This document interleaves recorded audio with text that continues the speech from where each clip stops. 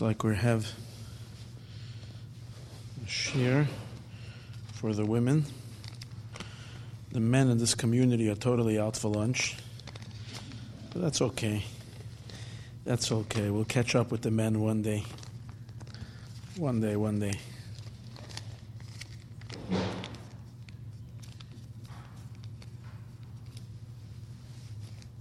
A couple of years ago, I read a story about a lioness. Somewhere in the jungle, they captured a video of a lioness out in the wild that has adopted, I think it was a little fawn, a little deer. And this lioness was taking care of this little deer, which usually the lion would eat the deer for lunch. But over here, she was mamish taking care of the deer, and it was the most beautiful thing, and they were filming this for a while. And it was something totally transformational. It was not in the nature of a lion at all. And the deer was lost its mother, and this lioness was raising her. And then the sad part was that the male lion came and ate her up. Ate up the deer. That was the end. So when I saw that story, I realized that we know that when the Mashiach is going to come, the lion and the lamb will lay together. There won't be any more kind of the predatory nature of the animals will go away. And I noticed a very interesting thing. This told me that the women are far more already prepared for Mashiach than the men are.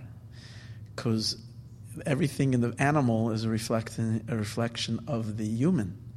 So being that the women are already living in a Mashiach consciousness, so the female lioness was able to raise the lamb and was okay.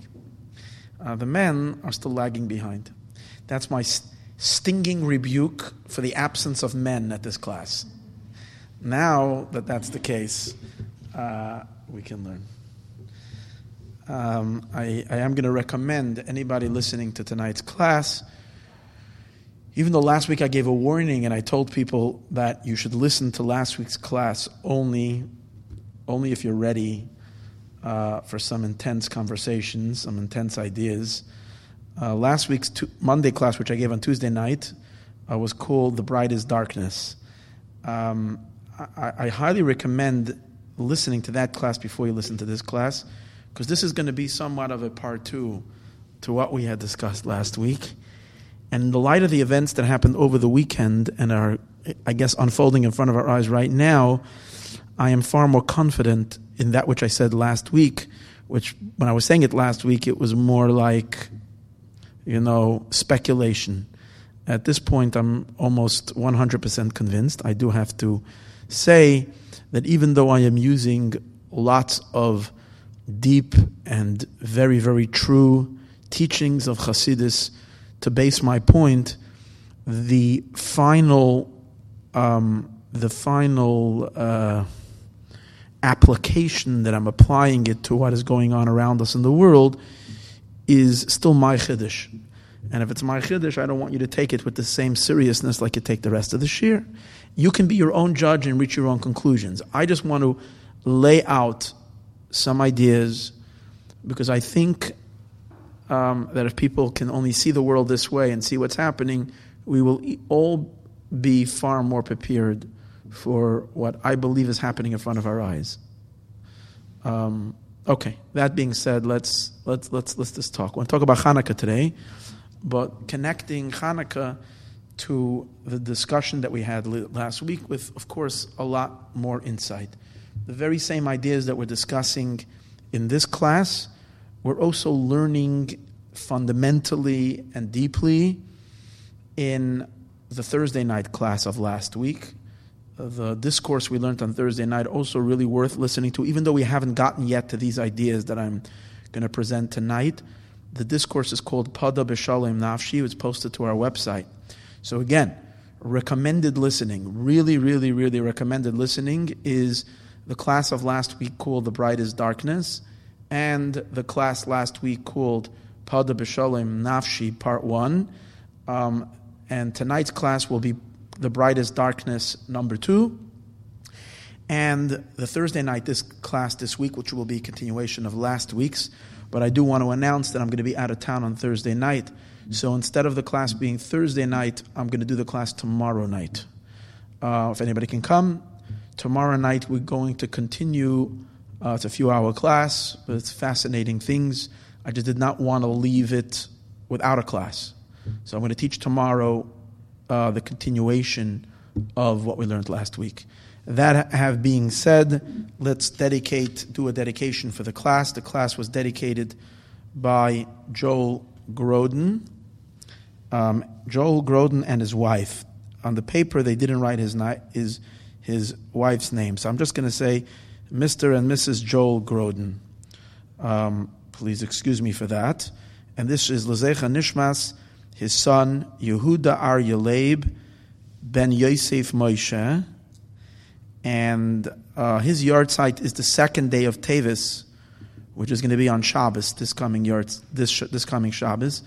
May his neshama have an awesome, great aliyah to the greatest of heights. May you only know of simchas, and may he channel lots of brachas down for you and your family, and all that you need and all that you want, and may you be reunited with him. B'karev mamish, with the coming of Mashiach that we are hoping, waiting, and expecting momentarily. I forgot to wish everybody a happy Chanukah, and may this Chanukah bring tremendous, tremendous miracles, and that's what we're going to be talking about. The theme of the class is Bayamim Ahem Bezman Hazeh. The miracles that happened in the days of past are occurring in front of our eyes, Bezman Hazeh. It just takes a little bit of a broadening of one's mind to be able to notice the miracles. The miracles that are happening now are far more powerful and greater than any miracles in history, in my opinion.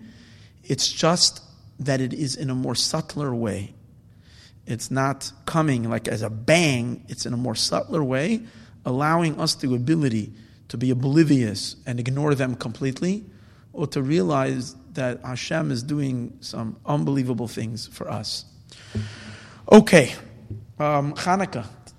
To understand all of this and to lead us into this, I'd like to present an idea on Chanukah. Now, the idea that I'm going to talk about right now, we've discussed in previous Chanukah classes, but it will serve as an introduction to the idea that we want to introduce. And that is that Chanukah, we know, was developed, or Chanukah was instituted as a commemoration of the lighting of the menorah in the Beis HaMikdash, in the Holy Temple. Yet, even though, because the whole story, Chanukah, we're not going to review the Chanukah story, but we know that it's a zecher, it's a remembrance of the lighting of the menorah in the Beis HaMikdash. Yet, we find some striking differences between the lighting of our menorah that we light today in commemoration of the temple and the menorah that was in the Beis HaMikdash itself. And the most noticeable difference is our menorah is a menorah of 8, and the Beis HaMikdash's menorah was a menorah of 7. A question really it isn't how come our menorah is 8 if the Beis HaMikdash menorah is 7, because it's a whole different idea. Beis HaMikdash had a mitzvah to light the menorah every day, and over there the mitzvah is 7 lamps. By us, we are doing something to remember the miracle, Parsume Nisa, to remember the miracle. And the miracle, the sages felt, would be the best commemorated to bring forth that the oil lasted for 8 days. So we want to demonstrate that by every day increasing another lamp, so you get to see another day, another day, another day, and another day, and today, wow, all 8 lamps. So even though the Beis HaMikdash wasn't 8 lamps, but the idea is the days that were increasing, the days that the miracle lasted.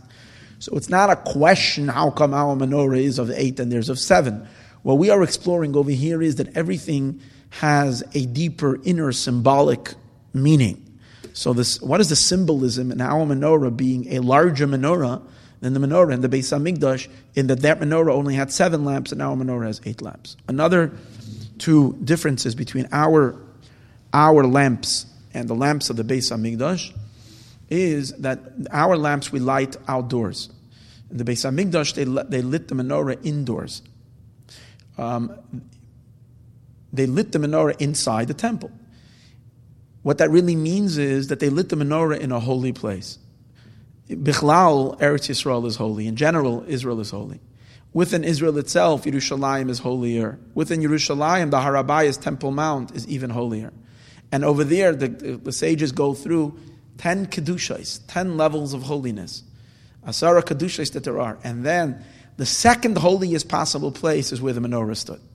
After that is already the Holy of Holies, where only the ark is. So you light, and where is the menorah lit? In the inner point, such a holy place. We light our menorah outside. What do we mean we light it outside? So technically you can say, well, we can't light it in the Beis HaMikdash because we don't have a Beis HaMikdash. But we could light it inside our own homes, which we really do light it. And our homes are called a small Beis HaMikdash. Every Jewish home is a small little mini fortress of holiness. It's Kedusha. A Jewish home is a place where mitzvahs are done, Torah is studied, and Shabbos is kept, kosher, all these godly, beautiful things. So a Jewish home is a holy place. But when we light the menorah, we light it according to the essential institution of the sages, to light it, what the sages call a Pesach Beisai, and they emphasize one more word, mi bachutz, to light the menorah at the entrance of your house outside. So our menorah is lit to the outside. So, and the difference over here is a very deep difference. Inside and outside don't only mean, different location. Outside means that we're lighting it in an unholy place. The street represents a place that has not, at least until Mashiach comes, the street is not a holy place. Holiness is practiced inside a sanctuary. You go to a temple, you go to a synagogue, you go to a shul, you go to a beis medrash. That place, it's an environment of Kedusha. The moment you're walking out into the street, you're exposing yourself to whatever is out there on the street. And out on the street, there's Jew and Gentile, every type of Gentile, every type of person. Some of them a little more refined, some of them less refined, all kinds of people that are out there. In Kabbalistic terminology, it is called Rishus Harabim. Rishus Harabim means a public domain. And public domain in its spiritual meaning means a place where everything goes. In Kabbalah, public domain is symbolizing the realm of the unholy, meaning a place that is not conforming to the oneness of God. A private domain means a place that recognizes that Hashem is the only reality and everything belongs to Him and everything is submitted to Hashem. The public means that it's a place of the many, meaning there's lacking a recognition and a submission to God's unity. So that's why the outdoors represents an unholy place.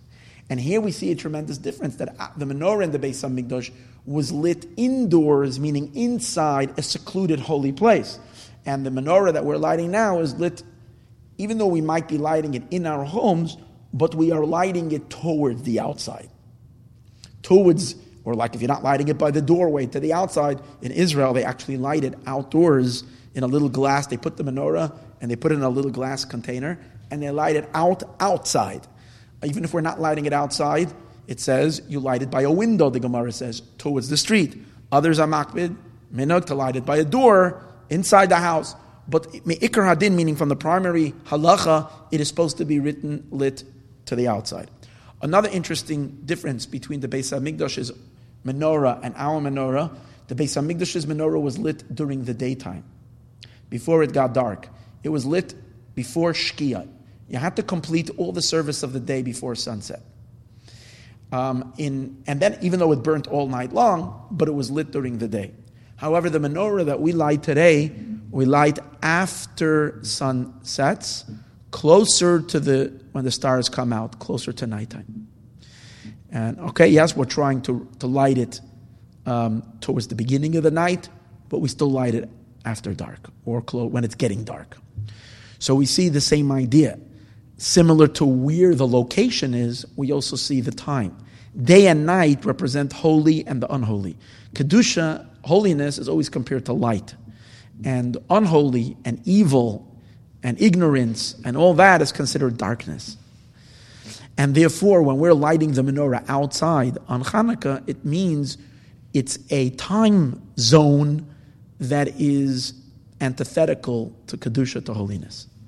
So this illustrates a tremendous difference between our lighting of our menorah and the menorah in the Beis HaMikdash. Also, another thing to take note, in the Mikdash itself, they lit the menorah on the right side in the room, because the menorah stood on the south side of the temple. Now, in south, the direction of south is considered on the right side. North is considered the left, because the positioning of front and back, because really it depends which way you're standing. If you're facing west, then it's the opposite. But if you're facing east, the south will always be to your right, and north will be to your left. And the order of the way the Torah sees what is considered the front and what is considered the back, you see that the front is east. It's actually called Kedem. Kedem means the beginning, the front. And it's where the sun rises. You see, that's like the front of the world. The back of the world, Ma'ariv, is where the sun is setting. That's the west. So when we're facing east, even though when you came into the temple, you stood the other way, because the Beis HaMikdash was, you walked in from the east and you went west, but still in positioning of the directions, it doesn't change. The south side is considered the right side. Now, even though there is right and left, both in Kedusha, like there's a pasuk that says, his right hand is under my head. His left hand is under my head and his right hand embraces me. And we know that Avram is compared, Hashem's represents Midas HaChesed, which is the right side. Yitzchak is Midas HaGvura, which is the left side. So there is right and left in holiness. And there is right and left in the unholy as well. Yet, primarily the right side is, on the right, holiness is stronger than the unholy. On the left, the balance is the opposite. The unholy is stronger than the holy. The Kabbalists tell us that the empowerment of the negative forces, of the dark forces in existence within the world, they derive their energy primarily from the left side. And we can actually understand the reason for that, because the right represents revelation. The right side is kindness. So kindness means that Hashem is revealing himself. Where there is a revelation of the king, the enemies are afraid to come, because the king is very, very strongly pronounced over there. So that which is against God can't really thrive over there. Even though even on the right side, at the extreme end of the right, like you find Avram Avinu was on the right side, Yishmael came from him, and we know the tzaras that we have from Yishmael. So it's not a question whether there could be unholiness on the right, but the unholiness on the right is less than the unholiness that's on the left. Bichlal, it's just occurring to me right now, when you think about the unholiness produced by the right side, which are the Muslims, and the unholiness produced on the left side, which were the Christians coming from Esav, the unholiness of the Christian community is to a sense worse than the Muslim, because Christianity is considered idolatry. And Islam was never considered idolatry. It was considered because they believe in one God, yet, prophet, whatever. But you see that there is, in a certain way, there is more revelation of Hashem. God's unity is more felt on the right side, that even the Gentile population on the right, which is coming from, even if it's unholy, it's still recognizing God's unity. On the left side, in the Esav world, there is a denial of Hashem's unity. Because, and in general, we can also say, looking at the world, both here in American politics and Israeli politics, you find that the left, even though, again, let's be very clear about this, there are, on the extreme ends of both sides of the political spectrum, you find very, very dark forces on both sides. And on the radical right, you have You have neo-Nazism. You have extreme people that are very, very vicious. Yes, but I think that the opposition to holiness from the left has a certain oomph that the right doesn't have. It's not as strong. Again, it's not as strong. In Israel, for sure, the secularism, the fight against Torah and mitzvahs, and the observance of mitzvah and so on the left is much stronger than on the right. And the reason for that is the right there is more of a presence, of open presence of Hashem, and on the left there isn't. Comes out in the Beis HaMikdash. Where did they light the menorah? On the right side. So again, it's indoors, it's the daytime, and it's on the right side. You have all aspects of Kedusha being emphasized. However, when it comes to our menorah that we light the menorah after dark. We light the menorah on the left side of the doorway, opposite the mezuzah, if we're lighting it by the door. And lastly, we're lighting the menorah mamish, or almost in the street, which the public domain represents an unholy place. So what is the reason for all these differences? And the explanation is one thing, and that is there's two types of light. And there's two types of, when you're shining light somewhere and you're bringing enlightened light to enlighten, the question is, who is your target audience?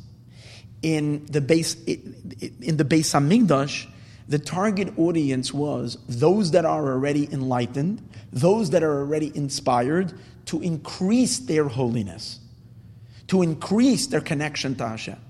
Every day, when the high priest or the Kohen, whoever it was, lit the menorah, he drew down a powerful revelation of Hashem into who? Into the Jewish souls. So someone who is sitting and praying in the Beis HaMikdash, imagine, a Yid comes to the Beis HaMikdash, and he's davening, and he's trying to connect to God. And he's making all his meditation and all his energy to try to really daven well. He's davening mincha, and he's trying to have a lot of kavanah and so forth. At that very moment, the Kohen is standing and lighting the menorah.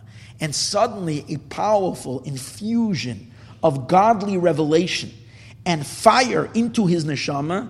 And suddenly, this person who's davening suddenly goes berserk because his soul flares up like a candle flaring up. And he's experiencing such powerful longing to cleave, to connect to God that he had never experienced all his life. Why? Because he's in the Beis HaMikdash while the Kohen was lighting the menorah. And when the Kohen lights the menorah, he's igniting the souls of the Jewish people.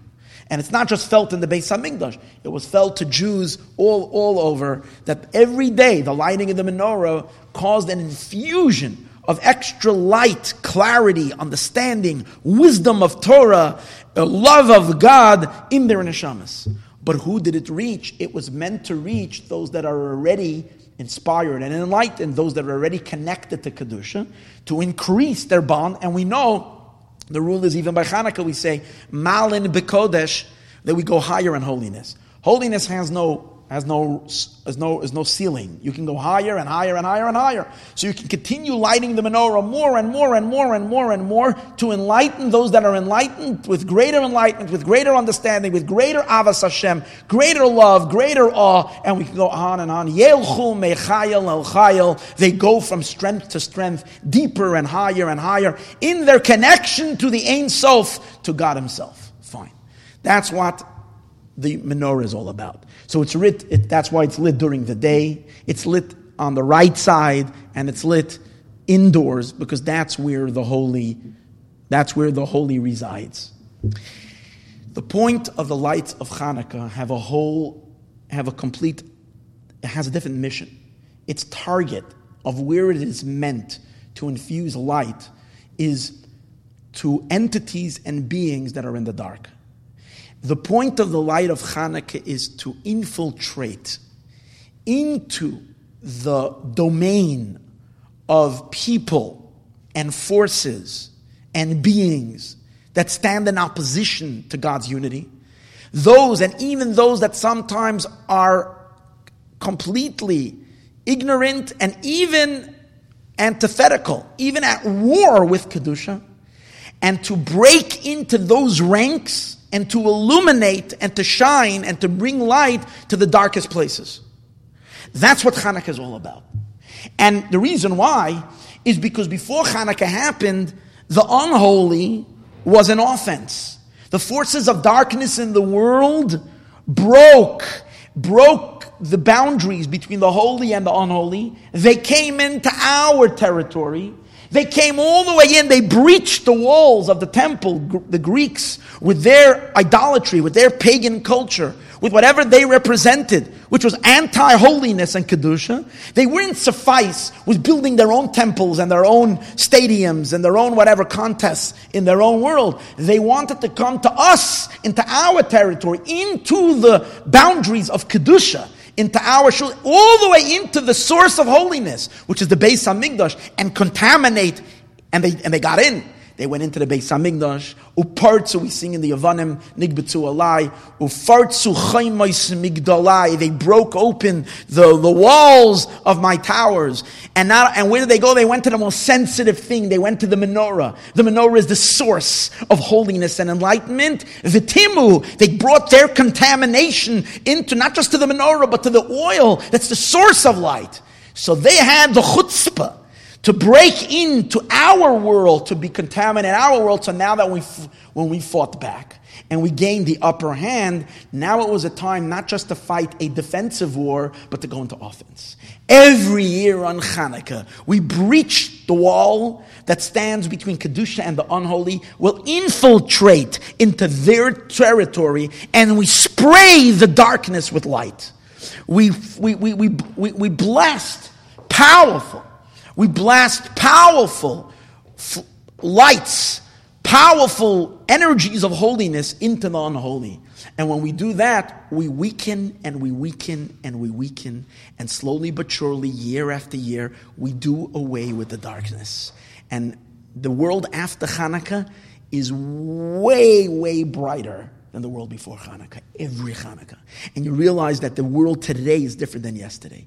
We've gotten rid, you don't even realize the effect that we have in eliminating the forces of evil when we light. It's the most powerful, most potent thing is the light of Chanukah, because it goes to the left side, it goes outside into the public domain, it goes out into the darkness of night, and over there it shines light. And that's why we know that people that are not inspired by anything Jewish, Chanukah has this very special power. The reason why, for instance, you see the Lubavitcher Rebbe has instituted so much to do public menorah lighting. Some people just totally don't get it. They don't know, okay, well, why the public? We understand Parsume Nisa, but to go and make these big menorah lightings in malls and town squares and Times Square and by the Eiffel Tower and places like that, what are you, crazy or something? Judaism doesn't belong, but he doesn't get what's really going on over here. First of all, the mere fact that a menorah is being lit out there is, in terms of its spirituality, it's breaking the forces of darkness in an unprecedented way. But in addition to that, there are Jews that nothing else touches them. Their first connection to Judaism is they see that lamp. They see that menorah that touches their soul. It's a very interesting statement in the Gemara. The Gemara says, "Psiloi sushmanem she'ein madliken behem b'Shabbos, madliken behem b'Chanukah." Wicks and oil that you're not allowed, that you don't use for Shabbos kindling, you use it for Chanukah. Which means, simply it means, there's a parak called Bameh Madlikin, which gives us a list of what kind of oil and what kind of wicks you're allowed to use for lighting Shabbos candles. Because we don't want a person to use an inferior oil or a bad wick, because if you light it, it's not going to give you a clean fire. And being that the Shabbos candles are meant to give light for Shalom Bayis, so that the house should run peacefully and smoothly. If the wick is going to start becoming bad, if it's going to burn out, or if it's not, we're scared that the person might fix it and thereby desecrate the Shabbos. So that therefore, but it says on Chanukah we have no problem. Chanukah, for the menorah, you can use even the wicks and even the oil that is not permissible. And for the menorah, you're allowed to use them, because the reason is menorah, we're not afraid that we're going to fix it, because you're not allowed to use the light of the menorah. Menorah is, we know it's Kodesh, it's holy. So even on Shabbos, we're not afraid that the person is going to fix it. So whatever it is, that's a simple meaning. But in Hasidic Sfarim, in places it says, in many places, that what it really means is, Psiloi Sushmanim, the oils and the wicks are referring to bodies and souls of Jews, who Shabbos, the holiness of Shabbos doesn't turn them on, doesn't reach them, doesn't ignite them. Madlikim ben b'Chanukah. Chanukah, even a soul that's trapped in darkness, even a soul that's stuck in all kinds of deep impurities, deep contamination, from terrible sins, from terrible upbringings, all kinds of things that are mamish blocking this person, make an attempt on Chanukah. What will not touch this person anytime, Chanukah has the power to penetrate and to warm even the iciest of hearts, even the coldest of people. You can touch on Chanukah. Chanukah is extremely powerful. That's the meaning of what, for all the differences, why Chanukah is done outside on the left side, because it's meant not to inspire those that are inspired already. Of course, Chanukah adds tremendous light to every Jew, but it's specifically designated for the Jews who are, or for the Jews, and even to blast into the non-Jewish world and to eliminate the darkness. What is the darkness? That which is against Hashem and against God's unity. That which is immoral, that which is unethical, that which is negative in this world, that which stands against God's will in this world, to be eliminated. That is what Chanukah is all about. This will also explain now the other difference of the Chanukah menorah and the Shabbos menorah. Why the Chanukah menorah, the menorah in the temple and the menorah of our menorah. The menorah in the temple had 7 lamps, and our Chanukah menorah has 8. It is known, and we've discussed this in earlier classes, that the difference between 7 and 8 is brought down in Sefer Kli Yakar, or a commentator on the Chumash, which generally sticks more to Pshat, but sometimes he throws in some mystical ideas. So in Kli Yakar on Parshas Shmini, he brings forth an amazing idea that the number 7 and 8, that 7 represents nature. When we look at the world, we see that everything in the world is made up of 7. God created the world 7 days. 6 days, Shabbos. But Shabbos is part of the 7 days of creation. And then we have also cycle of time, 7 years, and that's a cycle. It's a Shemitah cycle and starts again. So time is broken into segments of 7, and then it starts over again. Same as also space. We also have 7. We have the 6 directions, the 4 directions up and down, and then we have the point in the middle, which is also part of the 7. So you got 7 in space and in time. You also have 7 continents. And you have 70 nations, which are really offshoots of the 7 nations who lived in the land of Canaan. So the world is a world made up of 7. Now when we say, and that's why nature is 7. Now when we say 7, it's very important to understand that we don't just mean that the world is 7 and the godly is 8. No. 7 contains also holiness and godliness. Because Shabbos, for instance, is the 7th day. And Shabbos is called Shabbos Kodesh. It's called Holy Shabbos. So you see, Shabbos is Kedusha. But the holiness of Shabbos is the holiness of God that is already assimilated into nature and that is a source of nature.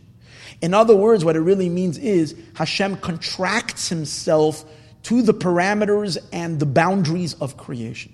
It's a self-imposed limitation. Of course, Hashem is not limited by anything, but it's a self-imposed limitation where Hashem constricts his light to operate within a certain system. We all know that the power of Teva, of nature, is also a godly power. But still, it operates within a certain conformed system, and that's the holiness of Shabbos. Shabbos is the revealed, during the week, you have the concealed nature is dominating, you don't see the godliness in it. On Shabbos, you can discover the elokus, that which is godly within nature, but it's still the holiness of nature. Number 8 represents the infinite dimension, the transcendental. That's why miracles come from the number 8. 8 represents God's infinite light, that is boundless, that has no limitations, that doesn't conform with any system. It just is pure, godly, infinite, boundless light. And that's where when a miracle happens that breaks nature, it's because the energy is coming from the 8th dimension. And that's why the Kli Yakar says that when did God reveal himself in the Mishkan? There were first 7 days of preparation, and then the parsha begins, Vayi Bayom Hashmini was the 8th day, because that was what the Beis Mishkan was so great, that we had a revelation from the 8th dimension. God in the Beis Hamikdash was not only the holiness of creation, there was the revelation of Hashem as he transcends the infinite light touched down into this world, and when you came over there, you experienced miracles. It was holier. It wasn't constricted. And we find the Jewish people, only the Jewish people. The nations of the world are 70 nations. The Jewish people, even though we also had 70 descendants of Yaakov, that's because we're entering into the world and we have to kind of assimilate within creation, and so that we can fix the world, as we discussed in last week's class. But the Jew has a point within him that utterly transcends nature. Where do we get that point, which is connected to the number 8? Where do we get that point? When a Jewish baby is circumcised on the 8th day. The reason why the circumcision takes place on the 8th day, the sages tell us, so that it should pass one Shabbos. What is the idea of passing Shabbos? We have to go through the holiness of Shabbos, and then we have to take a quantum leap, because the distance between 7 and 8 is not the distance of one digit. The distance between 7 and 8 is an infinite distance. We're jumping from the constricted and the limit to the purely infinite, to the utterly godly. And the baby, when a Jewish baby has a bris means a covenant. Covenant means a bonding. The Jew is bonding with God on the level of the infinite. That's why our people are a miraculous people. That's why we sing at Pesach. What's going on today in the UN, which we're going to discuss later in the class. What's happening now in the world, ganging up on the Jewish people and trying to do whatever they can to stop and to stifle. It will not work. It hasn't worked. It will not work. Because the Jewish people are unbreakable. Because our connection to God is all eternal. We are here forever. Other nations come and go. The Greeks aren't here. The Romans aren't here, and so on and so forth. But Am Yisrael, Chai V'Kayam. Why? Because we are connected and bond and attached to that which is infinite and that which is beyond and has no limitation, and therefore can never ever be broken and can never be destroyed. That's the number 8, the 8th dimension of the Jewish people. And that's the secret of Chanukah. The holiness of Chanukah is the energy from the miraculous, from the transcendental, from the infinite. And the Jewish people found that in that jug of oil, the course of oil that they found burned for 8 days. There was a great symbolic meaning. The reason why it burned for 8 days is because this oil was coming from the 8th dimension. It was coming from that transcendental, infinite element of God's infinite power. And that's why it could have lasted forever. But in concept, it showed itself by burning for 8 days to display the idea that this is coming from Vayi Bayoim Hashmini. It's from the 8th day. It's from the covenant. And that's why we find an interesting thing. The Torah says that it was sealed with the seal. The Gemara says it was sealed with the seal of the Kohen Gadol. What is so powerful about the Kohen Gadol? A Kohen represents holiness. But the Kohen's holiness is the holiness of 7. The Kohen Gadol's holiness is the holiness of 8. And you see it clearly because the Kohen Gadol wears 8 garments. That means he's enveloped, he's touching that dimension of 8. Also, the Kohen Gadol goes into the Holy of Holies, and it is explained, the Medrash says, I think it's the Medrash in the beginning of Parshas Achrei Mos, it says, B'zois Yavoya Aaron, that with this Aaron should come, meaning the Kohen Gadol should go into Holy of Holies, and the Medrash asks, Be'ezes chus, in what merit does the Kohen Gadol enter into the Holy of Holies? And the Medrash says, B'schus Hamila, in the merit of the Bris Milah, of the covenant. So the Kohen Gadol is going in, connecting to the idea of Bris Milah, which is the 8th dimension, which is the miraculous connection of a Jew to God. That's why he goes to the Kodesh HaKadosh. So when we found that oil, it wasn't just regular oil, it was Kohen Gadol oil. It was oil that is represented and connected to that, the 8th dimension. Now the question is why? Now here's the idea. In order to be able, the difference between 7 and number 8 is 7 is holiness, but it has certain limitations and boundaries where it can manifest, where it can show itself, how it can reveal itself, because it's limited light, so it needs certain requirements and certain preparations for the light to manifest. And it discriminates. It says, this is a holy person, this is a person who's ready for the light, so therefore I can register in this person's soul. I can illuminate, I can enter this person's heart, because this is a more sensitive heart. This is a more refined heart. But this person is a very vulgar, crude, lowly human being, and this heart I'm not able to go into. So the limited light has certain discriminations. It can only go, for example, Shabbos, only a Jew can keep Shabbos, not a Jew cannot keep Shabbos. It has its borders, it has its boundaries, it has its limitations of where it can go or where it can't go. So therefore the light of 7, you can only light it, where can you bring down that holiness? Only in a place that is already holy. When the light comes in, it adds Kedusha. It increases the holiness.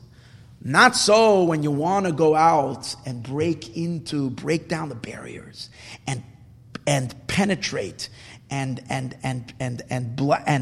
infiltrate into that which is dark and that which is inherently resistant to Kedusha and to holiness. For that you need an infinite power. Only the infinite light of God doesn't have anything that can block it, that can stop it.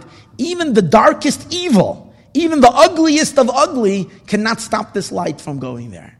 And that's the why, number 8, Chanukah, in order, our menorah wouldn't work if it's a menorah of 7. Because for the job that we need to do with our Chanukah menorah, and that is to shine away the darkness to the point where we transform darkness to light, in order for us to do that, we need an infinite power. So the light from number 7 would not be able to accomplish that. So we need to reach higher or reach into the 8th dimension, and Dafka that accomplishes that. Now, how is it in Chanukah that we've reached such a deep level? That we've reached number 8? And the answer is, within the human experience, within the human soul itself,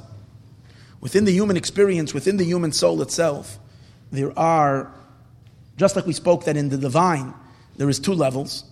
In the divine, there is the infinite level of God, and then there is a more constricted level, number 7 and number 8. The same as within a human being's soul powers, there is also a more limited level of neshama, and then there is a transcendental, infinite part of our soul. See, our souls inherently are a piece of God from above. And therefore our neshamas are infinite, as it's one with Hashem, and Hashem. A spark of the infinite is also infinite. So we are one with God. Had our neshamas, however, come down in our bodies, not being filtered and not being limited, we would not be able to function as human beings over here, because we would destroy the world with our light. In order that we shouldn't destroy the world, because that's not the purpose, that we should destroy the world with our light. So God created a powerful filter. And that infinite energy and that infinite, powerful, raging fire of our soul is not revealed in the body. What's that filter? That's the filter of the consciousness and the conscious mind. The mind acts as a powerful barrier and as a filter. It keeps back all that infinite in the subconscious or in the superconscious. And externally we are operating, even in our Jewishness, through what we call kochos hanefesh. Kochos hanefesh, the powers of our soul. What are our powers of soul? Intellect, emotion. We study, we learn. And as we study and we learn about Hashem, we get excited based on our understanding. Now really in our soul of souls, our connection to God is not limited to understanding, it's infinite. But it's essential. Our souls are just one with the Ein Sof. But once that's blocked and we're coming into a body, kind of that part of our soul is kind of shut off from our consciousness, and we are operating. We learn, we understand and appreciate Hashem's beauty, His greatness, His goodness, His kindness, His benevolence, and as a result of that, through our mind, we develop emotions, feelings towards Hashem, and that later translates into our thoughts, speech, and action, and we do mitzvahs. So we are generally in our Jewishness operating from the 7, not from the 8th dimension. We're operating from the limited powers of our soul, not from our infinite inner boundlessness. That is all good when things are running smooth. When the Jews were faced at that time with this great decree from the Greeks, where the Greeks came into our homeland, into Eretz Yisrael, and tried to impose upon us their will and their garbage and their ideas, and wanting to stop us from our connection with God. So at the beginning they were pretty successful. But here's the thing, the rational mind doesn't have the power, with all of its convictions of holiness being very good, it's not going to lead you to give your life up. It's not going to lead you to self-sacrifice. Because if God is so good, what's the goodness of God? The greatness of God is that being close to Him is so wonderful and so good, but if being close to Him is going to destroy me, the rational mind will never justify the self-destruction based on what? Its appreciation. Because the only reason I want to get close to God from the perspective of reason and logic, is getting close to God is going to be good for me. But if getting close to God is going to destroy me completely, why would I want it? So Mesiras Nefesh does not come from the logic of a Jew. Where does Mesiras Nefesh come from? Self-sacrifice, the martyrdom of the Jewish people in the days of that war. Hannah and her 7 sons, like we read the stories, the heroic stories of Chanukah. Matisyahu and his sons, the Kohen Gadol led. This was a revolt led by the Kohen Gadol. Let's think about it. We spoke about the Kohen Gadol before. You see, when they went out to fight the war against the Greeks, I spoke about this on many Chanukah classes. This was a lose-lose situation. There was no way they were going to win this war. It was impossible. There was no strategist who was going to tell you that there was even a tiny chance for them to beat the mighty Greeks. Greeks were the strongest army, and they were a clan of a couple of guerrillas, people trying to fight a guerrilla war. I'm talking about a small little group. How in the world were they going to defeat this mighty army? No way. There was no chance. So why did they fight? The answer is it was totally insane. This war was totally insane. What really happened was you poked, because we couldn't keep our Yiddishkeit. And if you want to snuff my connection with God out, I cannot bear that. So therefore, even if it doesn't make sense to me, even if it's totally insane, I'm going to fight you tooth and nail. And if I have to die, I'm going to die. That's irrelevant. I'm going to fight and fight. Why? Because of my connection to Hashem that is absolute, and it will not, God forbid, you cannot disconnect me from Hashem. That's the insanity of the neshama that transcends reason. That's not normal. That comes from a Jew's bris milah, from his covenant that he makes with God. When we make that covenant with God, it's not based on reason, because it's a baby who's 8 days old. He has absolutely no idea what's going on. You would think that for a covenant, making a covenant with God, wait till the child grows up and he can have some level of appreciation, and then he will decide based on his mind if he wants to make a covenant or doesn't want to make a covenant. What's the business of taking a little child who knows nothing but to soil a diaper and to make this child give him a connection to God? And the answer is the child has a neshama. And totally beyond all explanations and reason, this child is bound up with God with an absolute bond. That's what the bris milah represents. That's the Jewish connection to God. That leads us to go in fire and in water for God's sake. When the Jews fought that war, they exposed the miraculous, infinite, 8th dimension in their own neshama, because they were not operating from their number 7. They were operating from their transcendental, infinite power of their soul, and that's why they were able to capture that infinite number 8, boundless light that has no limitations and no boundaries and can destroy all the darkness in the world and obliterate it completely. That's the idea of Chanukah. That's its power. That's its beauty. However, here I come to a question. Till now, whatever I spoke now, we've discussed in previous years. But I use that as an introduction to reach out into this idea much deeper. Because according to this, it still begs the question. I understand that we have now a light in which we can blast through the darkness. But that does not explain why we have to light the menorah outdoors. Why can't we light the menorah indoors, and the light of the menorah will go outdoors and will reach the 4 corners of the world? Because it's so powerful. Why do I have to lechatchila, meaning originally go and light it in the outdoors? Why do I have to light the menorah after dark? I can light the menorah when it's still day, and it will burn the whole night. Almost seems like if I'm lighting it after dark, or if I'm lighting it outside, it almost seems like that Chanukah is only for those that are in the dark. So what are you going to say? People that are already inspired, good Jews who learn Torah all day, Talmidei Chachamim, scholars, rabbis, people who serve Hashem there with great love and fear, and they're connected to God in a great way. No, Chanukah is not for you. Chanukah is only for someone who is struggling with extreme darkness, with demons and who knows what. This person has Chanukah. Absolutely not. Chanukah is for every Jew. It gives infusion of light, of inspiration for everybody. The power of Chanukah is it's not limited only to the holy and the inspired. It can even reach those that are generally unreachable all year long. So then I understand, what does that mean? light your menorah inside holiness, so you can bring the light in for everybody, but it's not going to stop outside the Beis Hamikdash. It's not even going to stop by the boundaries of Yerushalayim. It's not even going to stop by the boundaries of Israel. It's going to go all the way to Australia. The light is going to go across the whole world and will illuminate. What's the reason why I have to light it outdoors? What's the reason why I have to light it after dark? I can light it during the day. Why do I have to light it on the left side? I can light it on the right side, and its light will carry over into the left side. Spill over onto the left side. So it still doesn't explain this idea. So here I want to get to something very, very fundamental, very deep, and very, very important. See, the battle between holiness and the unholy is an ongoing battle. These are two forces. When Yaakov and Esav came out of the womb, the Navi, the prophet, whoever it was, Shem, said to Rivka, said to Rebecca, that inside your womb is coming out two forces that'll be at each other's throats their entire life, two empires representing two ideologies. They're going to fight with each other. And then in the end, right, it's going to be up. It's going to be like a seesaw. One is going to rise, the other is going to fall. Up and down and up and down. A vicious struggle. But in the end, the younger one is going to emerge triumphant. And the older one is going to serve his younger brother. What does that really mean?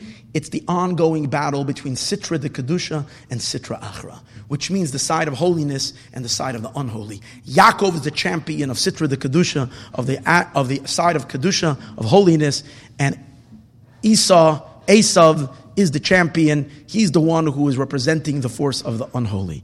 And they're struggling and wrestling with each other like Yaakov wrestles with the angel of Esav all night long. They're fighting and they're wrestling and they're kicking up a dust storm. But finally, as the dust settles, when it becomes morning, everything is all clear. The angel of Esav has to bless Yaakov. That was a story we learned just 2 weeks ago.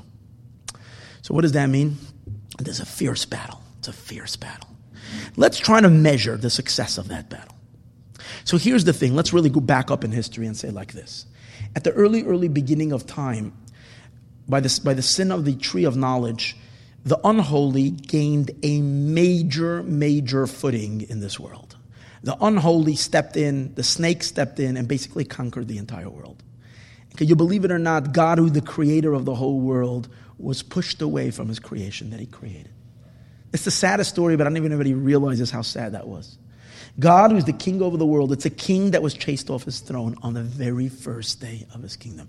That's how vulnerable Hashem has made himself kind of in creation. And then, because of the sins of consequential generations, God became more and more removed from his palace, from where he desired to be most, and that is this physical world. And God went up higher, as the Medrash describes, how each sin, each generation caused the divine presence to leave farther and farther away. But then it was daybreak, and it started to get a little bit of light in this dark world. And that was in the days of Avram Avinu. Avram Avinu was the first one who began shining light, bringing Hashem back into this world. Meaning he began teaching, recognizing Hashem as the king over the world, and teaching monotheism to whoever will lend them an ear to listen. And so the teaching started growing stronger, and then a little family was developed, and the little family grew into a larger family, and the larger family became a whole people. And it took 7 generations, however, until God gained back a footage in this world. And that was at the giving of the Torah, God had a people which were willing to receive him, willing to worship him, willing to recognize him and consider him in every aspect of their life, and build within their lives and in their environment a home for God to live in them, which manifested in the building of the Mishkan. So we can say really that God's first real conquest in this world was when they built the Mishkan. That's when Hashem finally managed to rest in this lower world, to kind of reside here, which was the intention of why he created the world in the first place. So that was the first accomplishment in holiness. Fast forward, the next major state in the conquest of holiness, making its advance in ultimately, because the ultimate desire for Hashem is that his light should be expressed, his presence should be revealed across the entire world, into 4 corners of the earth, and evil will be vanquished forever, and only goodness and holiness will shine all over the world, and everybody and all of mankind will serve him. The next stage, the second stage in this conquest, happened by King Solomon. When Shlomo HaMelech built the Beis Hamikdash, That was stage number 2. Because now God wasn't anymore in a mobile home. God had finally found a permanent residence on a Temple Mount in a city called Jerusalem in Eretz Yisrael. That's where God found his place. From there, he will reveal his kingship and his dominion over the world, his sovereignty over the world. And from there, all of mankind will receive God's blessings, and all of mankind will eventually serve him. So King Solomon was an amazing, and it was a time when there was no war, and Shlomo HaMelech, we know, his fame and his renown and his power was from one across the globe, from one end of the world to the other end of the world. But it didn't last forever. As soon as Shlomo HaMelech passed away, things started working in the opposite direction. Sages say an interesting thing, that Shlomo HaMelech was the 15th generation from Avram Avinu. And they compare Shlomo HaMelech's kingdom to the moon. And they say in general idea, very, very powerful idea. You see, our world is considered the night. Because the higher worlds are full of light, they're considered the day. But our world down here is the night. And what illuminates in the night? The moon illuminates during the night. And it says like this, that when you look at the moon is dark, it doesn't have any light, it needs to receive light from the sun. But the way it receives its light from the sun is that the first day of the month, it receives a tiny little glimmer of light. And then it begins, obviously we're talking about not the moon in essence, the moon is always, we're talking about it at least as the view from earth is, because that's what God wants us to see, is that the first day of the month, a tiny little, like a little banana, a little thin little bit of light. And then it increases from day to day until the 15th of the month. So the Zohar says 15 days. That's why it took 15 generations. From Avram until Shlomo HaMelech is 15 generations. By the time the 15th generation came around, God's light was shining on this world with its full glow. The attribute of kingship, of Malchut, of Hashem's kingship, was receiving the light of the Ein Sof in the most powerful way and reflecting it on the world. And the power of holiness was so strong. Never in the history was there such a manifestation of holiness over the unholy. Now, it wasn't that the unholy was completely eliminated, destroyed.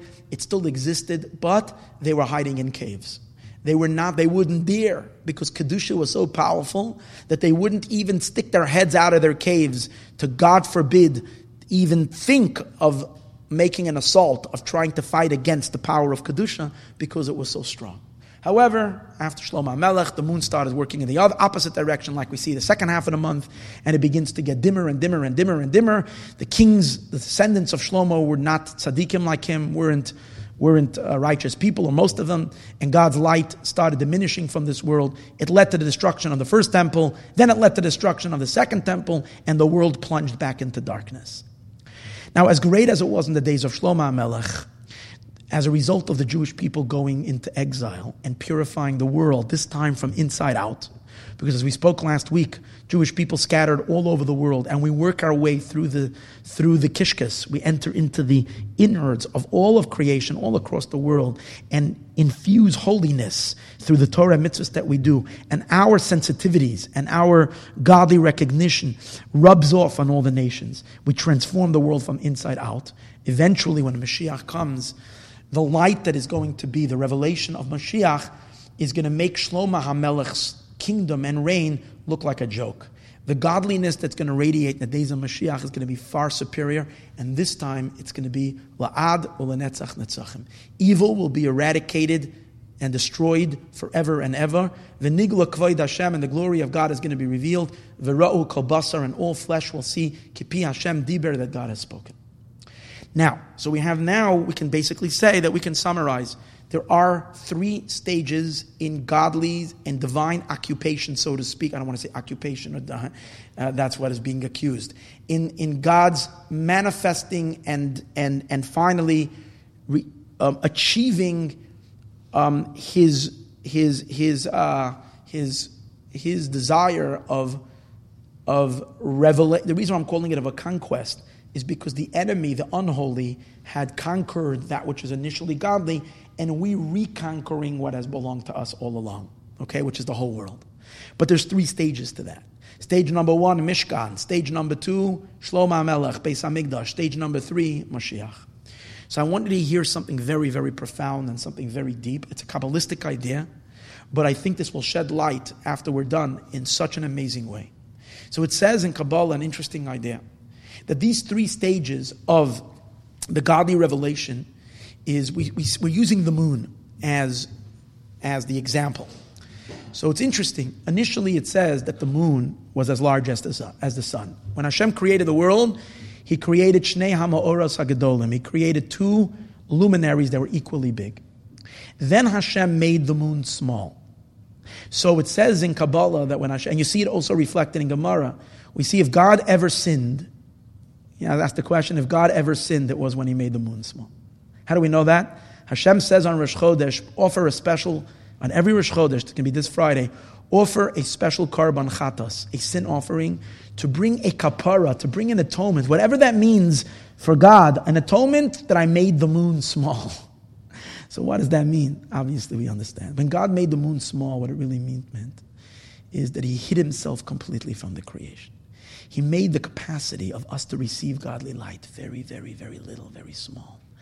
And as a result of Hashem's light being removed from the world, God's presence being hidden in the world, what happens in the vacuum, in the empty space of God not being here? All the venomous snakes and scorpions, all the forces of evil and darkness, all the killers, murderers, monsters, all the Hitlers and Stalins and brutal dictators and suffering and all that which is, it's all because it's nighttime. If it would be day all along, the thieves, the killers, the robbers, they come out and prowl at night. By day they're afraid. So in God's light, if Hashem would not have made the moon very small, the deep Hasidic meaning of that is, the moon represents the attribute of Malchus. Malchus is Hashem's manifestation in this world. And here's an amazing thing. God reduced the light of Malchus. What does that mean? I know this is a very deep concept and we don't have the time to really elaborate on it. But what it means is simply as follows.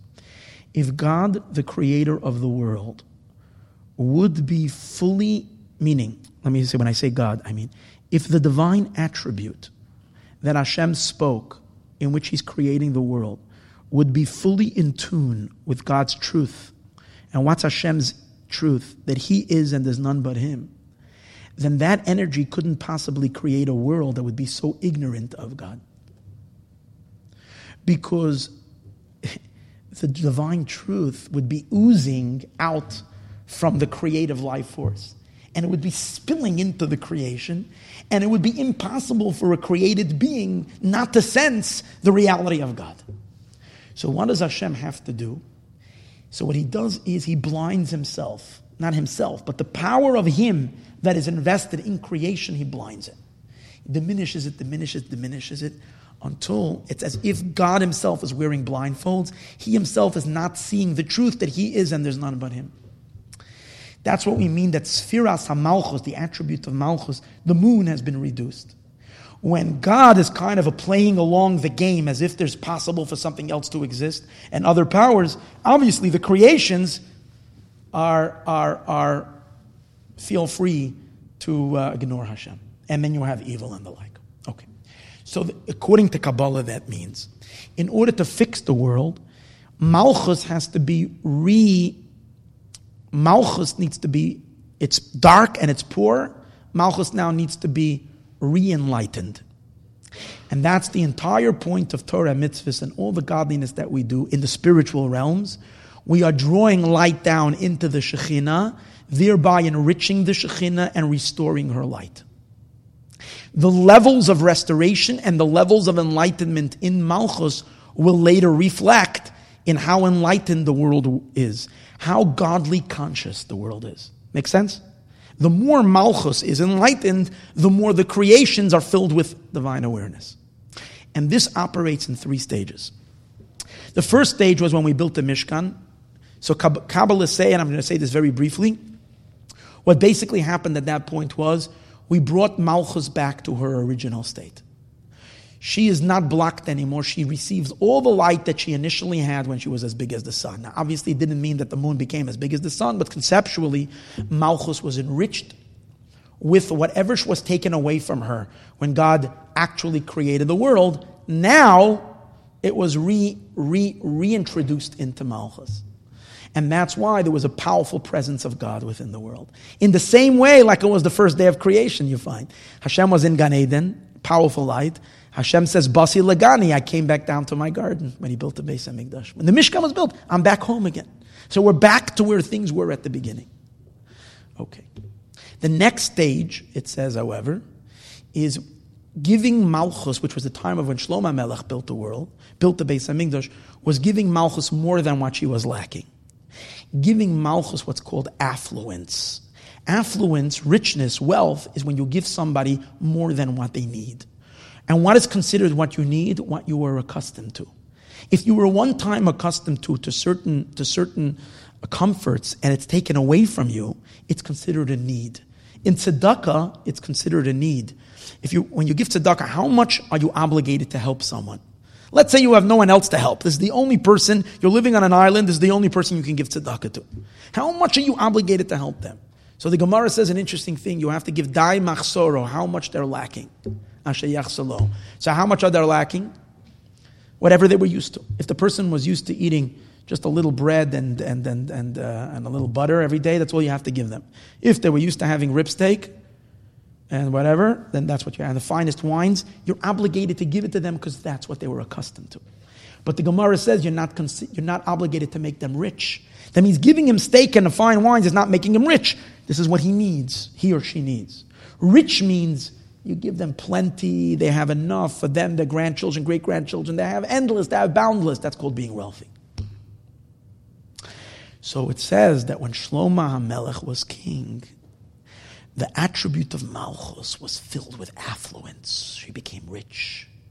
The light, the godly light that was shining in the Shekhinah, in Malchus, and consequently into the world, was not the light that was originally shining, but the infinite light of God. That which is infinite and boundless.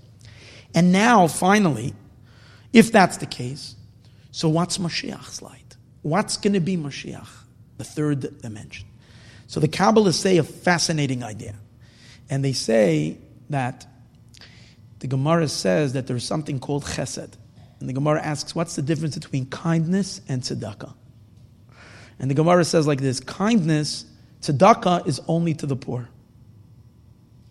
Tzedakah you have to give to the poor. To a rich man, you don't have to give tzedakah. But chesed is to the rich and to the poor alike. The rich people, you also give chesed. Now the question is, to a rich man, if he's truly rich, what can you give him? If he's really rich. If it means giving him more money, that means if it's something that now that you're increasing to him is adding to his wealth, then you're questioning, was he really rich? Because rich means, affluent means he has it all. Like Esav says, Yeshli kol, I have it all. So if you give it, I have everything, what are you giving me more? And if whatever it is, it can add to him something more that he didn't have before, is the chassain that he really never had it all. So he wasn't rich. But we're talking that chesed is to give to someone that's rich. I'm not getting into the technical halacha of it. I know the simple explanation is very simple. It's talking about a rich man who happens to find himself in a situation where he needs money right now for a loan, so you have to do a chesed. But we're talking in concept. What does it mean in concept? Giving chesed to someone who's rich while he's rich. So the answer is obviously that you're giving him something that he doesn't have at all, and it's totally beyond him. It's not more money, more wealth. You're giving him something totally, completely outside of his entire realm. And by giving him that, it's not like you're giving... Before this, he wasn't lacking anything, because this was outside of his experience completely. It's like something that's outside of our five senses. If you give it to us, it wasn't that we were lacking. It's not even considered rich, because we were totally oblivious to it. It's outside, beyond. So it says in Kabbalah, let's understand what that means. That if during the time of the Mishkan, Malchus, the Shekhinah, we restored to Malchus whatever she was lacking, that's called tzedakah. As a result, Hashem did tzedakah with the Shekhinah. He gave her whatever she was lacking, which is a finite light. Meaning, the finite light of God that is somehow related to the creation. When Shlomo HaMelech was king, there was affluence. That's why, by the way, it says in the Navi that by Shlomo HaMelech's time, simply the Jewish people were rich. They weren't lacking anything. And it says so much that money was Kesev ein kesev nechshav. Money didn't have any chashivas, didn't have any value at all. Because the people were rich. The reason why they were rich, because spiritually we were rich. Finally, that means giving the Shekhinah, Malchus, the infinite light, is shining. Finally, what more can you give? You can't say more infinite light, because if you can give it more, it wasn't really the infinite light. So it must be that the revelation of Mashiach, chesed, which you give even to the rich, is not a revelation of the infinite light, but it's a revelation of the very essence of God. The essence, not the infinite. The infinite light is still a light of Hashem. It's not Hashem himself. But what's going to reveal itself in Malchus when Mashiach comes is the essence of God. Now let's understand. I know, okay, the Kabbalistic idea, very nice. What does this all have to do? Please get to the point already. What does it have to do with the world? Please listen. You have to hear. What's the difference between these three stages in terms of how it impacts the unholy? This is very important. So in the days of the Mishkan, Kedusha was on the march. Holiness is no more in. Holiness is no more running. We are not being chased. We are not being pursued. We are not on the run. The unholy is on the run. But we needed to some degree wage war with the forces of unholiness. And that's why we marched in the desert. And when we marched with the Aron in the desert, with Moshe, Aaron, 600,000 Jews, the Mishkan, this was such a powerful display of the most powerful army of holiness, powerful forces of Kedusha. And what did Moshe Rabbeinu say when the Jews marched? Vayomer Moshe, Kuma Hashem, get up, God. Vayafutsu Ayvecha, may your enemies scatter. Now, obviously, there wasn't any physical enemies over there. Most of the time, when they marched in the desert, they weren't confronted with any armies besides Amalek at the beginning. And who were these enemies? These were the forces of demonic forces, satanic forces that reside in the desert. And we went in the desert and broke these forces, but in order for us to destroy it, we needed to go actually and march there. And when we were there, we didn't have to fight, but the king had to uproot himself and go into their territory. And only when he was in their territory did they run, and they were scattered, and they were kind of demolished. But they weren't destroyed completely, because it says your enemies should scatter. Should scatter. Why? Because even though Kedusha was powerful, it wasn't the true infinite light shining in Malchus. What did we say before? It was only giving the Shekhinah, giving Malchus, the light that has a relationship to her, not the infinite transcendental light. So it caused the unholy to run and to escape, but it couldn't vanquish it completely. In the days of Shlomo HaMelech, it says that Shlomo HaMelech was Ish Menucha, a man of peace. Why was Shlomo HaMelech called Ish Menucha, a man of peace? Because he didn't have to fight wars. The reason why he built the Beis HaMikdash, because he didn't have to fight any wars anymore. The reason is because since holiness, the Kedusha that was shining in Shlomo HaMelech's neshama, and as a result of him in the Beis HaMikdash, was the infinite light of God. And as a result of that, it influenced the entire world, across the world. His renown and his fame went everywhere, and there was no need for war, because there wasn't even one enemy that would dare rear their head and stand up to oppose Kedusha, because it was so pronounced and so strong, because it was the infinite revelation of Hashem in the world. More than that, not only that, it attracted converts. Shlomo HaMelech attracted converts. People came from far and from wide to hear his wisdom. And what it really meant is the sparks of holiness, which we had discussed in earlier classes, that are buried in dark places, because they felt the light came down and they felt it, and it caused vibrations, and it caused these sparks to enable themselves to free themselves from where they were stuck. People that are stuck in certain cultures and certain behaviors, people ran away from their families, and they came to Shlomo HaMelech to learn to be inspired from across the world. But there was still a limitation. What was the limitation? We inspired sparks of holiness and people to come learn. The Queen Sheba came from Ethiopia to Shlomo HaMelech. She converted. There was a great transformation happening in the world. But we didn't get every African to come to Shlomo HaMelech. It wasn't every human being across the world. It were those who came, those that were more sensitive to light. Those can sense light came. People, in order to see light, you have to have eyes. If you have eyes, you can see the light. But people that are blind, or sparks of holiness that became so, or, when can a spark respond? When it feels a big fire and it pulls towards the fire? Only if the spark is still burning. What happens if a spark is extinguished? Then even if there's a big fire burning next to it, it doesn't get pulled because the spark is out. There are sparks of holiness of Hashem that have gotten trapped in darkness in places where it's considered as if the spark is completely extinguished. These are people and these are entities that are unredeemable. And these are things that are so low. And more than that, Shlomo Melech only pulled the sparks, but he couldn't transform the very creations themselves, the very entities that are containing the sparks. When Mashiach will come, we will experience a whole transformation. There won't be one spark left in the Klippa. Every single person will have an awakening. And even the coarsest, most crude, lowly, darkest creatures in the world will recognize their Creator. Now, why is that? And I want you to hear something very deep. And I touched upon this last week, but to hear this very deep. When Mashiach will come, it's not going to be a revelation of light. It's going to be a revelation of the divine essence.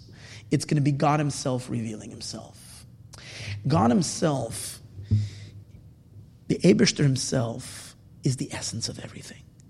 There cannot be something that's not Him. He is Him. He is what is. He is the reality of everything. So as long as God's essence is not expressed in the world, then we experience our existence as us. And even when we are inspired by the divine, God is like something outside of us that we understand and we appreciate. We couldn't exist without Him. So it's kind of an enlightenment, an understanding, an appreciation that we have. But it's still us and Him. Even if we're tzaddikim, even if we're holy, it's still we and God are two things. But when the essence of God is revealed, the essence is the essence of everything. There cannot be anything that's not Him. He is all isism. So it doesn't make a difference. Even if something is crude, low, dark, once the essence of God, it's almost like, you know what happens? When the essence of Hashem reveals itself, there is this universal synchronization. Everything instantly clicks with its true identity, and it automatically, hear these words very clearly, it automatically functions as an expression and in accordance to what God wants, because it's not possible for there to be anything in this world that is not exactly the way God wants it. That's going to be the Mashiach revelation. And what did we say now? That revelation is considered chesed, a kindness, where you're giving malchus something that you can give to a rich man. Even someone who's perfectly rich, you're drawing down energy into this rich being. And what's the consequence that it has on the world? Its consequence that it has on the world is that something that is crude, lowly, dark, yet that thing behaves in accordance to God's will. Once you have these fundamental things, I want to turn now to take a look at what's happening in the world right now. We have witnessed this Friday something horrific.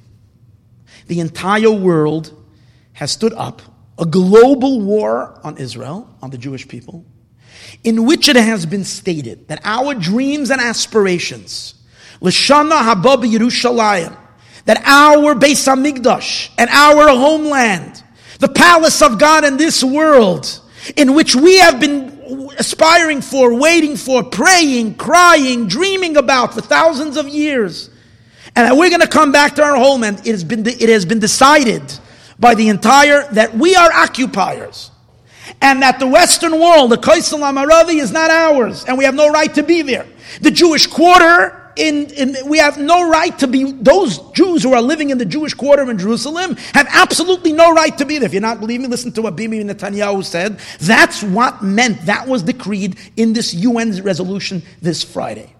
Now here's something that we need to understand. We need to understand is that this is now the crucial issue. There's nothing else important right now than the establishment, the return of the Jewish people to Eretz Yisrael, because we finished the work. You'll listen to last week's share. We finished the work already in the world. The only thing left to do now is for the Jewish people to return to Israel, for our Beis Hamikdash to be rebuilt, and from there, from the Holy Temple, God will manifest and higher consciousness will reach the entire universe, the entire world. And everybody will serve God. This great light is ready to come to the world. This is the only reason we can explain why there is a gang up and why right now, at this point in history, is where the Klippa, the other side, has irrationally, insanely, because as has been pointed out by the Prime Minister in Israel and by every normal human being looking at this, you see the Middle East is up in flames, country after country, atrocities after atrocities, people murdering, killing, butchering children, babies, the worst atrocities, and yet the ultimate criminal in the world, the worst people in the world are the Jewish people who claim that Israel is their homeland because we have absolute evidence we've been there for thousands of years. Okay, and now what did the UN first say a couple of months ago? That there's no historical evidence of any Jewish connection to Jerusalem. I mean, the lies are so blatant, they're so horrible, but don't you see, anybody alive now can see with clear eyes that this is a fight of the Satan. This is a horrific, last, despicable act coming from our president who is leading a war, a horrible, literally a snake that has just bit. He's been waiting and lurking to come out and to bite in such a horrific way and to delegitimize our connection to Eretz Yisrael. And this, it's huge. This is not a little thing what happened this Friday. It's horrible. It's beyond now. Why? Now, one thing is for sure. Klippa is now coming to its end. The evil is being destroyed, and it's, when a fire goes out, watch your menorah, right before it goes out, it gives a last flutter. It flares up one more time. This is the flare-up. And they're fighting. They're fighting because the moment this light is revealed, that which is anti-godly in this world is destroyed forever. And they're terrified of that. And that's why BDS, college campuses, European nations, Yishmael, Edom, everybody across the board, with unified to do one thing. What they don't realize is that they're messing with not just with Hashem. There have been many who have messed with Hashem. They're messing with Hashem's deepest, innermost desire more than anything else. Read the Yehi Chavod. I noticed this in davening this week. We say this every day in davening, and I think we might not notice. Everybody knows the phrase Mensch tracht in Gott lacht. That it's a Yiddish phrase to say people can laugh, people can think and scheme all kinds of things, and God laughs and He does whatever He wants. Everybody's familiar with the pasuk Rabois machshavos belev ish. Lots of thoughts are in the hearts of man. Vatzas Hashem, and the counsel of God, He sakum. This will stand. What people are not aware of is the context of what we're saying this in.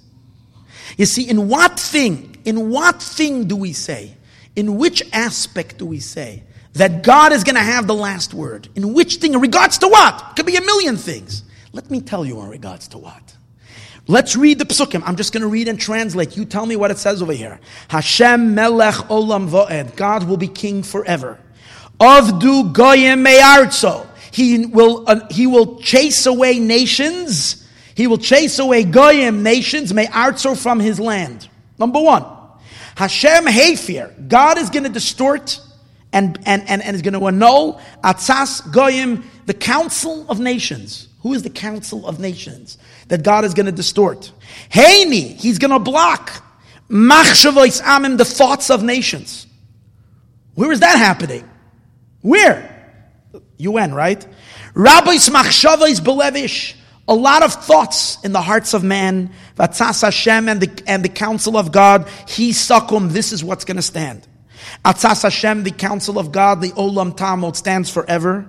Machshavois libay, the thoughts of His heart, ledor v'dor, for generation after generation. Okay, this is what God. This is going to prevail. Hear these words. Ki hu amar, because He said vayehi, and it will be. Hu tziva, He commanded vayamod, and it will stand. In regards to what? What is God commanding? He's going to destroy what the nations are planning. In regards to what? Look at the next pasuk. It's all because of one thing. Ki vachar Hashem b'Tzion. God has selected Tzion, that's Yerushalayim. This is Hashem's choice. Eva, he desired, l'moy shavlo, that this should be his seat. He desired that place to be his home. And he's not going to take permission from Obama and from who knows who, Schwarzjahr across the world. He doesn't care what they say. And whoever is going to try to chas v'shalom get up and get in the way of God having his home in Yerushalayim. Now you'll think, oi, so why doesn't he just blow the whole thing up in 1 second if they're bothering him? The answer is, anybody that knows a little bit Chassidus understands that Hashem did that already in Mitzrayim. He blew all his enemies away. That's not what he wants. He wants that the world from within itself should purify itself and come to an internal recognition of this word belongs to God. He doesn't want it to happen through a miracle. Of course, he can blow that mosque off that place and build the Beis HaMikdash in a second. But that's not what's going to happen. That's not what's supposed to happen. The world from within itself. But there are forces in the world that stand and try whatever they can. A last ditch, and you're seeing it in this president, the last ditch before he gets out of the White House, Baruch Hashem, is making that last ditch to try to stop it. And in a nasty trick, has really, if that's true what the Israelis are saying, has orchestrated a gang up of the entire world to stop the Jewish people. Horrible, horrible. But, as we say, Hashem says, so what happened just 4 weeks ago? A stunning election, a stunning victory, something that didn't make sense based on any expert across the world. No one believed it was going to happen. It was impossible to happen. And God meddles with the whole thing once, and he tweaks, and he fights, and he hacks the system again and again. And Comey comes up with a whole story with an FBI thing a week before the election. And again, and you see the hand of God. Whoever doesn't see it is blind. But most people are worried.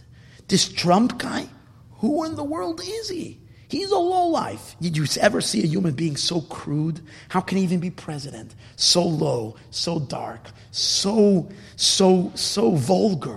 vulgarity in his mouth, the way he spoke about women, the way he treated women, come on! This is the guy you want in the White House? So even though we're not happy with the woman who's kissing Arafat's wife, even though we're not happy with someone who's been in cahoots with the Palestinians already way back then, if God forbid, she would be becoming president now, after this was illegitimized, after the whole world declared that Israel is illegal, imagine what kind of tsaris she would have led. She would have forced us to the negotiations table and forced us to give up everything. Do you realize the miracle that God did? And here Trump, a person who, as we said before, not necessarily the most refined human being, in some mysterious way that doesn't make any sense. The hottest political element going on right now is his ambassador that he chose to Israel, which is going to set, as we spoke last week, his policy towards Israel. And what is his ambassador? David Friedman is his name. This ambassador fellow he makes Netanyahu look like a leftist. His ideas and policies are, there will never be a two-state. There will never be a divided Jerusalem. Jews will settle all over Israel. Now, do you understand how not one president, not just president, any person, me or you, goes into a place with other people and even suggests the idea that we're not going to have two-state solution? It's like, you're a radical, how dare you say that? You're just a whatever, you're an occupier, you're a monster. No one would dare, even Netanyahu is afraid to say it, that there will never be a Palestinian state. Because the world has created such a big fat lie. Such a lie, because Klippa is a liar. And has created such a dark lie that everybody's afraid to contest it. Besides one person who couldn't care less about what anybody thinks of him, and that's Donald Trump. With who? And he appoints the most radical type of ambassador to this. Even Jews are afraid because they're terrified of this guy is going to sound too extreme. But these are the ways of God. These are the ways of Hashem, and he's going to be successful. He's going to be tremendously successful. And as I spoke last week, this is clearly the reunification of Yaakov and Esau. We spoke last week how Trump has all the symbolisms of Esau. He's a redhead. He's impulsive. He has every character trait that Esau represented. And yet, and here's the thing. What did we say earlier? Why is he doing the godly thing? Not through inspiration. It's because when the revelation of the essence of God is, it reaches even something very low that cannot be sensitive to holiness, and it intrinsically synchronizes itself with God's will. Do you hear that? It intrinsically, not through inspiration, but it just does. And I'm not saying that that Trump is a religious believer, is not wearing payas and shuckling 40. Please. Do you realize you're dealing with somebody who intrinsically, naturally, now, by the way, this week's parasha, we also see that events that are happening in the palace of Paro and Mitzrayim, don't think that I'm making this stuff up, events that happen in big political places, it's all about the Jewish people. You see from Parshas Mikeitz, Paro dreams, 7 famine years, and I am telling you that what's happening now in the United States, first of all, this gang up is very well could be what the prophecy spoke about, the war of Gog and Magog. It doesn't have to be a physical battle. It says that all the nations will come against Jerusalem. It definitely will not be a physical battle because we've paid our price already with the Holocaust. It's not going to be a physical battle. What we saw Friday was the war of Gog and Magog. It's every single nation, the entire world ganging up on the Jewish people saying that land is not. This is what it is. And what did God do? But here's where I'm connecting to what we said before. He becomes leader. And what does it say in Kabbalah and what does it say in the Chassidut? What does it say? It says that the ultimate kingship of Mashiach is going to be Hashem's essence shining into Malchus. And what does that mean? It means that he's giving light even to a rich man. It's chesed. Trump is a billionaire. He doesn't need anything. And he wasn't given more wealth. He was given something that is completely outside of his picture, outside of his realm, completely way beyond. So now, I'm not saying Trump is Mashiach. What I am saying is that symbolic in him rising to be king now, so to speak, of the world, the most powerful influence in the world, is symbolic of Mashiach's kingdom, where the energy that's flowing into Malchus is an energy that's going to a rich man. It's something, and that is what I'm saying is that Trump will be the instrument of Mashiach. And again, as I'm saying, I can't, I'm just me, I'm not a prophet. But from everything I'm learning, it all fits. And here's the thing, and only the revelation of this infinite essence, or the essence of God revealed in Malchus, is what takes the lowest element. So in Trump, you see both things. You see the power from where the rectification is happening, and you see its effect. Its effect is on someone who's crude, who can do the godly thing. Unbelievable. It's unreal what is happening. And in Chassidus I saw this week, this is maybe stretching it a little bit, but in the Chassidus that I saw this week, I noticed one interesting thing. There is a Zohar this week in Parshas, right? I'm just going to say one more word, in where it says that Hashem was trying to get the Tess and the Reish to come together. And the Tess was telling the Reish, I couldn't believe that, I fell upon this yesterday. And the Tess is saying to the Reish, Tess says to God, I am going to come together with the Reish. I'm toiv, I'm good. Reish is ra, is bad. How can I come together with the Reish? So God says, listen here, the two of you must get together. Because only when the test, the toiv, is going to rectify the ra, inside the bad is hidden the deepest sparks. And when that's elevated, the Reish is much greater and you're going to benefit from it. So Tess and Reish, you got to go to get together. The way it is explained by the Alter Rebbe, by his son, by the Mittler Rebbe, is that the ultimate rectification happens when Tess and Reish get together, and the Tess fixes the Reish. And then it occurred to me, Trump starts with a Tess and with a Reish. And I don't think it's just a little thing. We're talking about the completion of rectification. And you think this is not a little thing. This fits on all levels. He's the 45th president of the United States. America began, the first refinement of the world, where you can notice what the Jewish people accomplished in the world, began with America. Because America's Constitution was the first refined expression of holiness in this world. And in Kabbalah, that's called number 45, the God's name associated with the Yud Kei Vav Kei, the name Ma fixes Ban, the name of 52. For those familiar with Kabbalistic ideas, the shattered world that's broken is associated with 52, and that needs to be fixed by the name of 45, Yud Kei Vav Kei. So George Washington was the first purification, and it took 45 presidents, higher, until we reached the 45th, which is the name Ma, which represents the complete. And I said last week, he's going to become president when he's 70 years old, 7 months, 7 days, purification of 7 on all levels. I mean, this thing is so deep, but I think we noticed the miracle we noticed, because I think till now some people were confused. Is it bad? Is it good? You realize what happened on this Friday? Do you realize where the world was heading to, what it was planning, what dark thing it was preparing to? Realize that this is not a little thing, because this legitimizes terrorism. It legitimizes boycotting everything of Israel. It legitimizes that people should look at a Jew on the street and say, "You Jew, you're an occupier. How dare you're the source of evil in the world." That's what it would be. Do you realize this is what we're talking about? And God already had fixed it before the whole problem began. How, what, where, and when, I don't know, but I know that every aspect in his rise to power, first, whenever you see a miracle, something extraordinary happening, you know that God is doing it. So the fact that he was able to take power and become the president, and it's telling you that there's something behind it. But I think till Friday, we didn't really realize what's going on. But I think from all angles, understanding that this is called Ashiras, not Ashiras, it's beyond Ashiras, which we give to a rich man. Understanding all the aspects of Esav himself, while he's Esav and Lo, transformed to Kedusha. This is what it is. May Hashem help us that we should see the revelation, the completion of it all, and may we experience the coming of Mashiach now.